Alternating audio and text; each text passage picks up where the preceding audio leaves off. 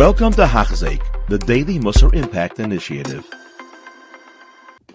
So we begin Be'ezer Hashem, Perik Yutes, the Chelkei HaChasidus. It's a very long Perik, packed with a lot of different Yesodis, a lot of ideas that we're going to find as novel ideas, but we can incorporate into Avodas Hashem, but all the understanding of the context of Chasidus and this very high level of Chasidus.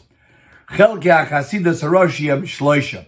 There are three primary areas of Chasidus. Harisha B'maisa, in terms of specific actions, specific deeds. Hasheni B'oifen Asiyah, in the performance of them, how to do them.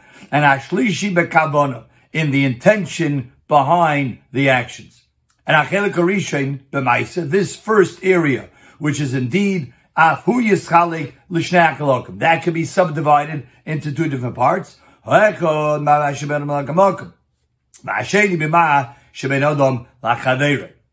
Achelik Harishin Sheberishin, which is B'maisa Sheben Odom L'makom. Areas of deed, which it pertains to the realm of Ben Odom L'makom. V'inyanoi, and the idea of it is Kiyum Kol HaMitzvahs B'chol HaDiktukim Shebohem, that a person performs mitzvahs Ben Odom L'makom, whether it's Shabbos, whether it's Tefillin, whether it's Dalaminim, Tzitzis, Sukkah, the list goes on, of mitzvahs Ben Odom L'makom, and he performs a B'chol HaDiktukim. Chassidus would dictate not only to get away with just the bare minimum of the halacha, what the halacha demands, but to go to an nth degree with all of the dikdukim, all of the parameters, all of the details that could go into the performance of this mitzvah. Ad mokim shi'ad adam agas, up until the ability of a person. The Eilahem Shakorim Chazal, he gives an example of this. Chazal call it Shiyorei mitzvah. Shiyorei mitzvah is like the leftover of the mitzvah. The Yomru and Chazal say about a Shiyorei mitzvah ma'akvim etzavroniyos, that the reward for performing Shiyorei mitzvah is that it wards off tragic things from happening. Now, Shiyorei mitzvah, the Gemara explains, is, for example, if a person reads a korban, so the kapara, the atonement for the korban, is after you shech the animal, you take the blood and you sprinkle on the mizbeach. There's another avodah, and that is tenufa, waving the korban before performing the mitzvah of the dam. Now, that's not ma'akiv. If one doesn't do that, he could still have an atonement. And shiyorei mitzvahs ain't ma'akvin. They're not ma'akiv. They don't impede the performance of the particular mitzvah, or in this case, the korban. But if a person does go out of his way to do it, he makes sure he's going to do even the shiyorei mitzvah. So that's an extra schar he gets. Shiyorei mitzvah is ma'akvim etzaperonis. Ki afal pi shegufa mitzvah nishum zulosam. The actual mitzvah is fulfilled even without the shiyorei mitzvah, without doing the extra parts of it. Ukvar yotzabi deichivase, he's fulfilled his obligation. But hinei kolama in Yisrael, that's for the average person, the degenerate population. They have to increase in terms of their perfection with the mitzvahs, not to get away with the minimum amount, but rather to do as much as they can. A story comes to mind that Rabbi Biberfeld writes in the Nesivas Or about his great Rebbe, Rabbi Yisrael Salanter. Rabbi Yisrael Salanter was once sitting with some people on Chanukah, and somebody started saying some bad news. Rabbi Yisrael said, no, don't talk like that on Chanukah. Why? Is there a halacha that you're not allowed to say any bad news on Chanukah? So he says, well, we see the Gemara says that on Chanukah it's also behesped. You're not allowed to have a spadim on Chanukah. So in Rabbi Yisrael Salanter's mind, that means HaKadosh Baruch Hu doesn't want us to be sad at all. So even though Allah wouldn't demand that you can't say and share any bad news, Rabbi Yisrael Salanter on that level of Chassidus says, no, even any bad news we shouldn't share. That's a level of a performance of the mitzvah with all of the diktukim. Ha'chelik hasheni sheberishin, within the category of b'ma shebonim l'chaveirei, and the could be split up into the following: v'inyan v'inyanoi goydel ha'atova, and there's the expansiveness of doing good, being of benefit, helping out other people. That a person should always look for ways to do good to other people, not wait until the opportunity arises, but he will actually seek out ways to be native to do good to other people. Not mechuyev to do that. That's why it's in Chasidus. This is a little difficult to understand, not to cause any harm to them. I mean, that's obviously halachically not allowed to cause harm. So it must mean, what Yesharim means is that he wouldn't do something. A person who's a chassid wouldn't do something that even somehow, perhaps, could come out some sort of harm to another person. Even though halachically, he would not be obligated to take that precaution. Chassidus demands it. V'zeu baguf b'momein uvenefesh. So 3 areas of Ben Adam l'chaveroi where the midah of chassidus could be exercised in this way. Baguf, number 1, through physical actions. In any way possible, a person would try to help out somebody else. And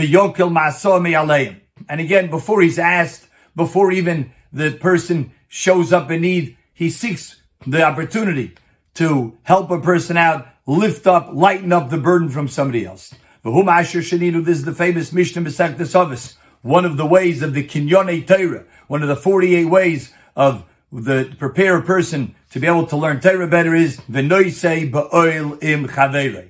Literally, to carry the burden together with your friend. Because by carrying someone's burden, it lightens it up for the friend himself. If Ruvain sees about Shimon that he could prevent some harm, some damage from coming his way, or to remove it, he will exert himself to try to do that. Again, we're talking about a case where you're not obligated. The Gemara tells about Metzia, part of Hashavas Aveda, that if a person sees that his friend's field is being ruined by a flood, and you pass by his field, you're obligated. From the Torah's perspective, the person is obligated already to help him out. It's like Hashavas Aveda, just you have to turn his Aveda, you have to make sure that he doesn't lose his field in this case.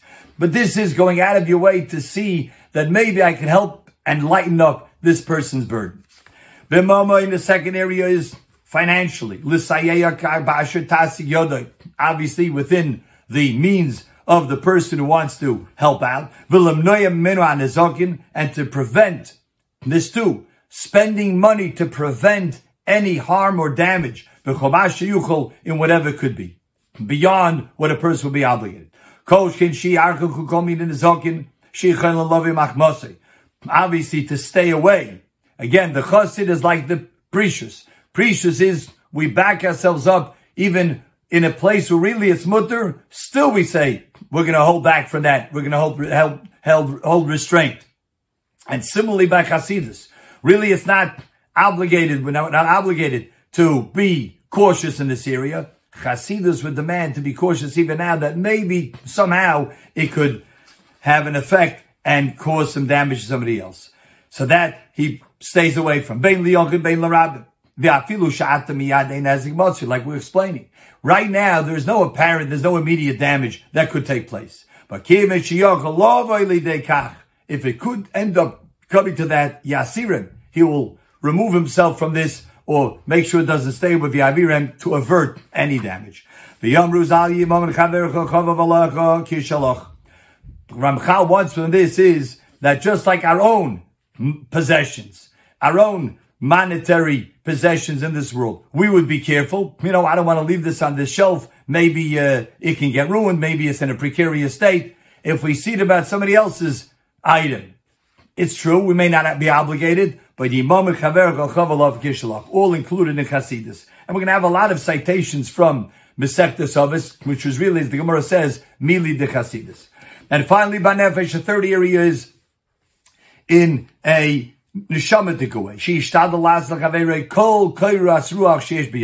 To be able to give a sense of pleasure, a sense of good feeling to somebody else. Whether it means giving him respect, any other way, giving him a compliment, making him feel good, praising him, all of these, you're not obligated, even though the Rambam says it's included in V'yavta Kamecha, but there's no obligation.